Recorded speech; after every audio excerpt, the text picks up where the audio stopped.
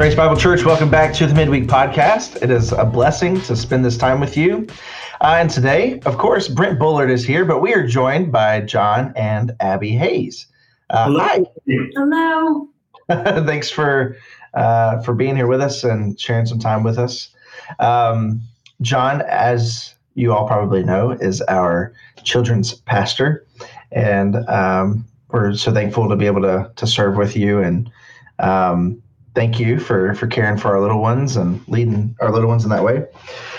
So we wanted to spend some time just allowing the church to get to know you guys a little bit more and get to know, particularly, we see you probably more often, John, than Abby, as far as like on the platform and that kind of thing. So for the general population, it may be great to be able to hear a little bit of Abby's story. So, so John, I'd like to just start with you. How did you come to know Christ? I know that we've probably shared this before, but it never hurts to rehearse it again.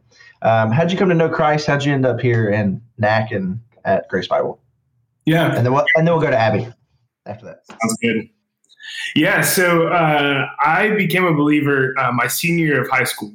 I was raised in a home that we would attend church, and we went through seasons where we were more involved in a church and then less involved in a church. And so I had a category for who Jesus was, but I really honestly had no desire to submit to his leadership. I really was just kind of living for myself. And kind of through some circumstances of realizing my own selfishness and my hope that I was placing in just life around me, I was really confronted with my own helplessness, really. I realized, man, there must be something more. And I didn't realize it at the time, but I was searching, for why was I here? What am I supposed to be doing? Like, what actually makes me happy? Through all the avenues that a high school boy would seek those things. I kind of just came to the end of myself, and a friend just got to tell me about the hope that he had in Christ. He's like my childhood best friend.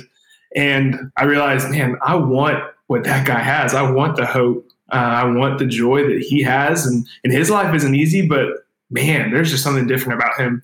And so that was right before I graduated high school. And so coming to live in Texas right after that with my family, we moved for my dad's job. And so I really was kind of taken out of everything that I've been comfortable in, all my friendships, everybody that I knew. I was in a new state, did community college for a year and got plugged in with a church in Temple, Texas. It was great and really helped me to grow in understanding what it was to be a believer, and kind of began to learn what it looked like to read the word, and then came to SFA the following year in 2014. So yeah, I've been in NAC since fall of 2014, and really a lot of my growth has been at Grace Bible Church, really learning what it looks like to study the word, what it looks like to be in a community of believers, what it looks like to pursue holiness together. Really almost all of that formation happened at Grace Bible Church. And so I'm just so thankful to still be here, to be a part of this community that has been just so formational for me. Yeah. That's awesome. Abby, how about you? How did you come to know Christ? How did you end up here? And then maybe one or both of you could share how you guys got connected. Yeah. I grew up in a Christian home, and so I always knew who the Lord was. Was always very comfortable with, I knew God loved me, all that stuff. Never have had a reason to question that. I think it was just having a conversation with my mom. We were in the Target parking lot. I don't know what we were running in for. And my older two siblings were getting baptized. So I was asking her questions about it. And we got to have a conversation where I got to,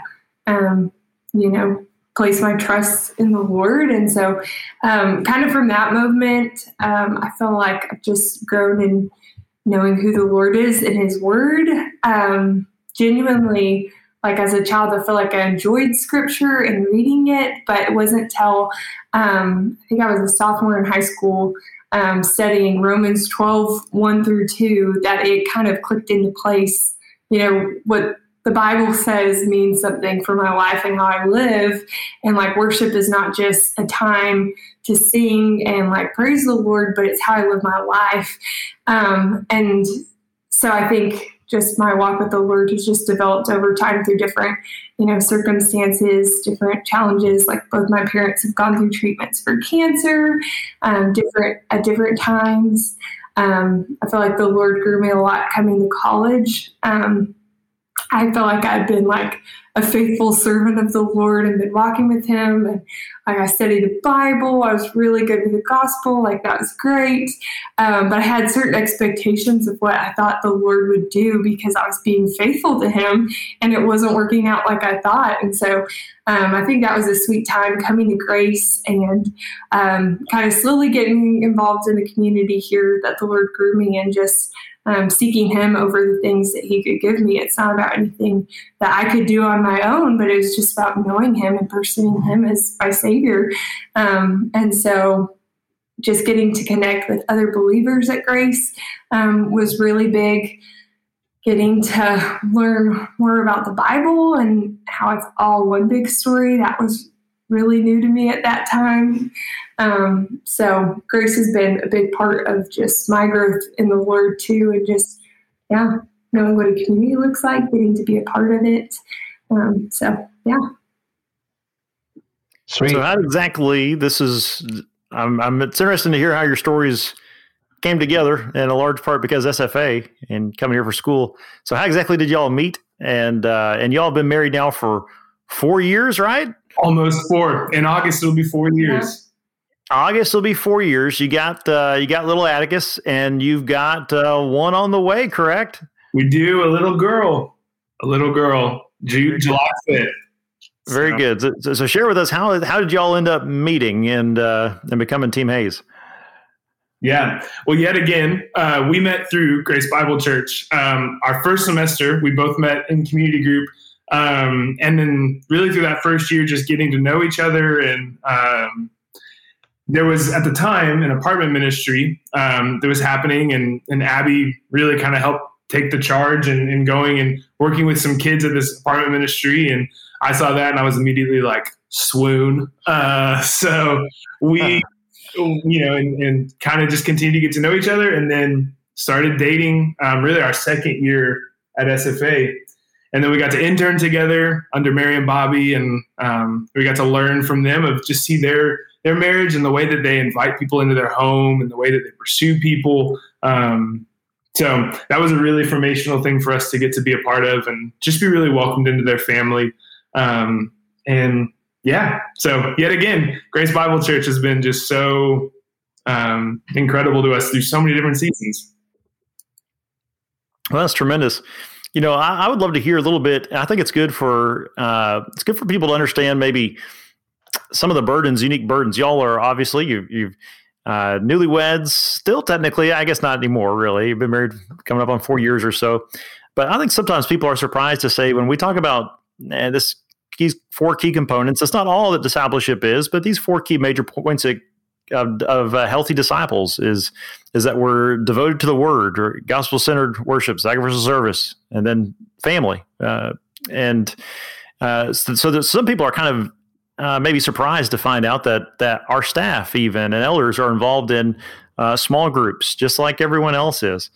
So you all have been a part of the SOUP group, and would love to be able to hear about what that experience has been like for you both as you've played a part in that the small group of a lot of young married folks and single folks as well.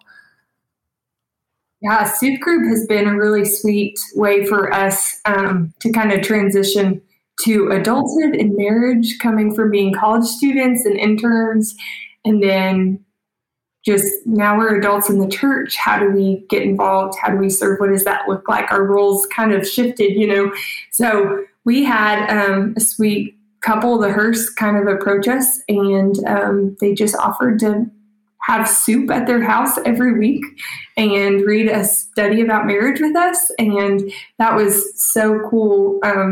Just to get to learn from them as we're starting out in marriage and get to also walk with a couple other young married couples.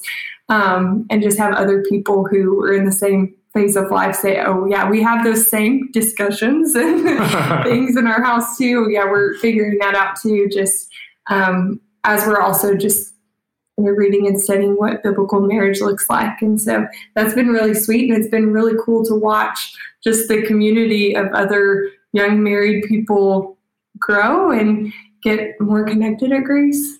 So. Yeah. It has been just a breath of fresh air, especially early on. We've been married for 6 months when we jumped in on the Soup group. And, it was so nice to sit around a table and say, wait, we're not the only ones who struggle with this. We're not the only ones who are having a hard time in this, because marriage is hard. Like, it is hard to be confronted with your own sinfulness and your spouse's sinfulness. And how do you negotiate and navigate that together, and while also pursuing the Lord and pushing the other one to pursue the Lord well. So it was a breath of fresh air to get to sit around a table with other people who knew what we were going through. It was just so encouraging. Well, what are things that you've learned so being in ministry? A part of vocational ministry is really a lot, is the on-callness of it. There is a weight in ministry and a burden for people's souls. Sometimes carrying a burden, it can feel like sometimes you're more burdened for people's own souls than they are. Sometimes you want disciples to be healthier than they actually want to be healthy. And that's a burden. A lot of people can relate to that, even that are not in vocational ministry, that are just healthy, mature disciples pursuing others. But what has that been like, balancing that weight as newlyweds? Can you give us an insight there? I mean, you can be as honest as you'd like here and giving us insights, but you have the adjustment of not only being married now, but also being in vocational ministry and getting your legs under you in that process. So what are maybe some lessons that you all have learned and insights that you could give to the rest of the church of what this season has been like? Yeah, I think as we were talking about this the other day, just reflecting on how much we learned to be humble and asking for help and being honest of like, this is really hard. Being honest in just learning how to communicate with one another. Is it trying to set our rhythms and as a couple, while also trying to pursue others well. That was challenging, honestly, at first. You come in with two separate expectations, and you try to communicate as best as you will, but often you don't realize that you have different expectations until something has happened that made you realize, oh, we thought two separate things were going to happen here.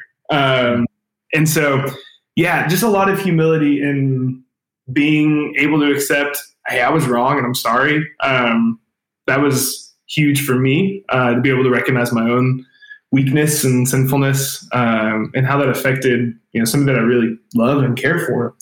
And then also just getting to share the joys together of getting to see the fruits of ministry and relationships, seeing college students serving with us and watching them grow for 4 years and develop as disciples, and getting to watch these kids grow up, getting to feel like, man, I feel like I'm invested in your kid. Like, this sometimes feel like my kid too, because I see them for 6 hours a week, and that's been a sweet thing to get to share together. But obviously, that's come with a lot of times of stumbling and a lot of times of feeling, man, I'm out of my depth.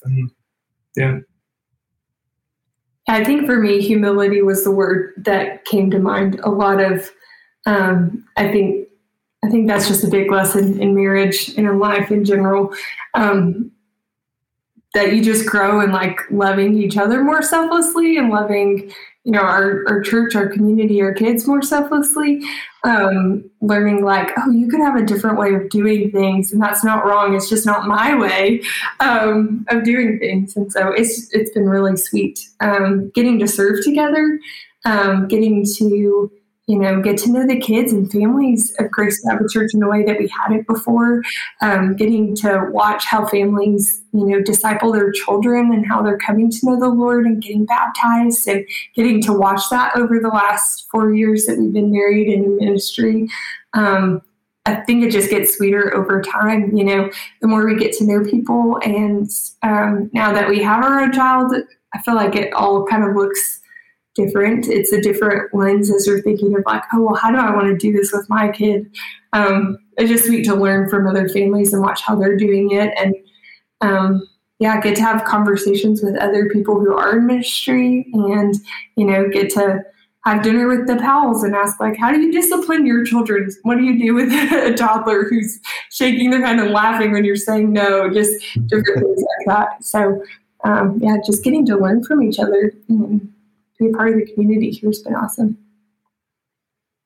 One of the joys of being able to be a ministry together with a team and with a church family that very much views us as people, as I don't think there's, as a church, I don't feel like there's really unrealistic expectations or that there's expectations that we have to be superhuman. And so that allows us, I think I can speak for most of our pastoral team and that we're able to be ourselves, in front of people and together and share struggles in that way. And so I know so many different of the church members, you've mentioned several, and being a part of a small group and is an ability to just live out as a disciple. We simply been entrusted with a position of helping to oversee and equip people for ministry. And that's a beautiful thing. Coming into the summertime, I want you all to give us some insights onto some of the major opportunities to serve and some strategies for ministry that we're approaching coming in to a summer that is kind of eking out of the COVID difficulties that, of course, everybody has dealt with. So can you tell us a little bit about Kids Club and kind of where that's sitting at right now and how the church can help rally to meet this opportunity we have? Yeah, absolutely. Yeah, we're really excited to get to do this summer. It feels like things are starting to get back to normal. So really trying to take that opportunity for all that it's worth to say, okay, our community is hungry. Our community has needs, and a lot of people have been hurting this past year. And so to get to offer something for their kids, and in a lot of ways, kids end up being the gateway to that family. The parents will send their kids to something because they see that it's valuable for their children. But then that allows an open door with those parents to then pursue a relationship with them. And so really our heart behind a lot of what we're doing this summer is trying to get a foot in the door with our community, with people in our community. And so for Kids Club, our goal is to have 120 kids on the campus for a week of camp. This will be June 7th through the 10th. Currently, we are at 80 kids. So there's a good shot that we are going to go over 120 kids. Our heart is that we wouldn't have to turn anybody away. The downside is that might be a little bit surprising. So intentionally thinking through, well, maybe let's plan to go over 120 kids then. So we really need from the church body just help making this run. Our goal is for this to be a really fun event where the kids want to come. And then pairing that with, I know that you're here because you really wanted to play on the water slide, but then to say, but you actually have a greater need than playing on a water slide. And that's to get to hear the hope of the gospel, right? To say, we know that studying scripture is the greatest thing that we can give you. And so this week of getting to study specifically the life of Joseph, to talk about suffering, to talk about endurance and how God uses hard things ultimately for our good. And so we're going to need all hands on deck for that week. It's going to be a blast. It is always the highlight of the summer for our kids. They get really excited. And so if you have any interest, I would love to talk with you. We need all sorts of help. We need people in the rooms with the kids. We need people to help greet and check in new families, help show them around the campus so they feel welcomed and seen. And then we also just need people to help run different activity classes for people. So yeah, if you have any interest, we would love to have you jump in with us. That's great. Thank you, John. And that'll be those evenings. And then after that is the COVID catch-up, which has been a unique opportunity that's been cultivated by you and Keith Hubbard, who has a real passion here. And can you give us an insight into kind of the time commitment to what that is and kind of the vision and opportunity for how we've come about walking into this? Yeah. Well, like you said, Keith kind of really brought this attention brought this to my attention, talking about how many kids this past year have missed out on opportunities to just sit and read with an adult, and how important it is for young kids to just get time practicing reading with somebody. We have a lot of families in our community who both parents work, or maybe they're a single parent home and that parent has to work.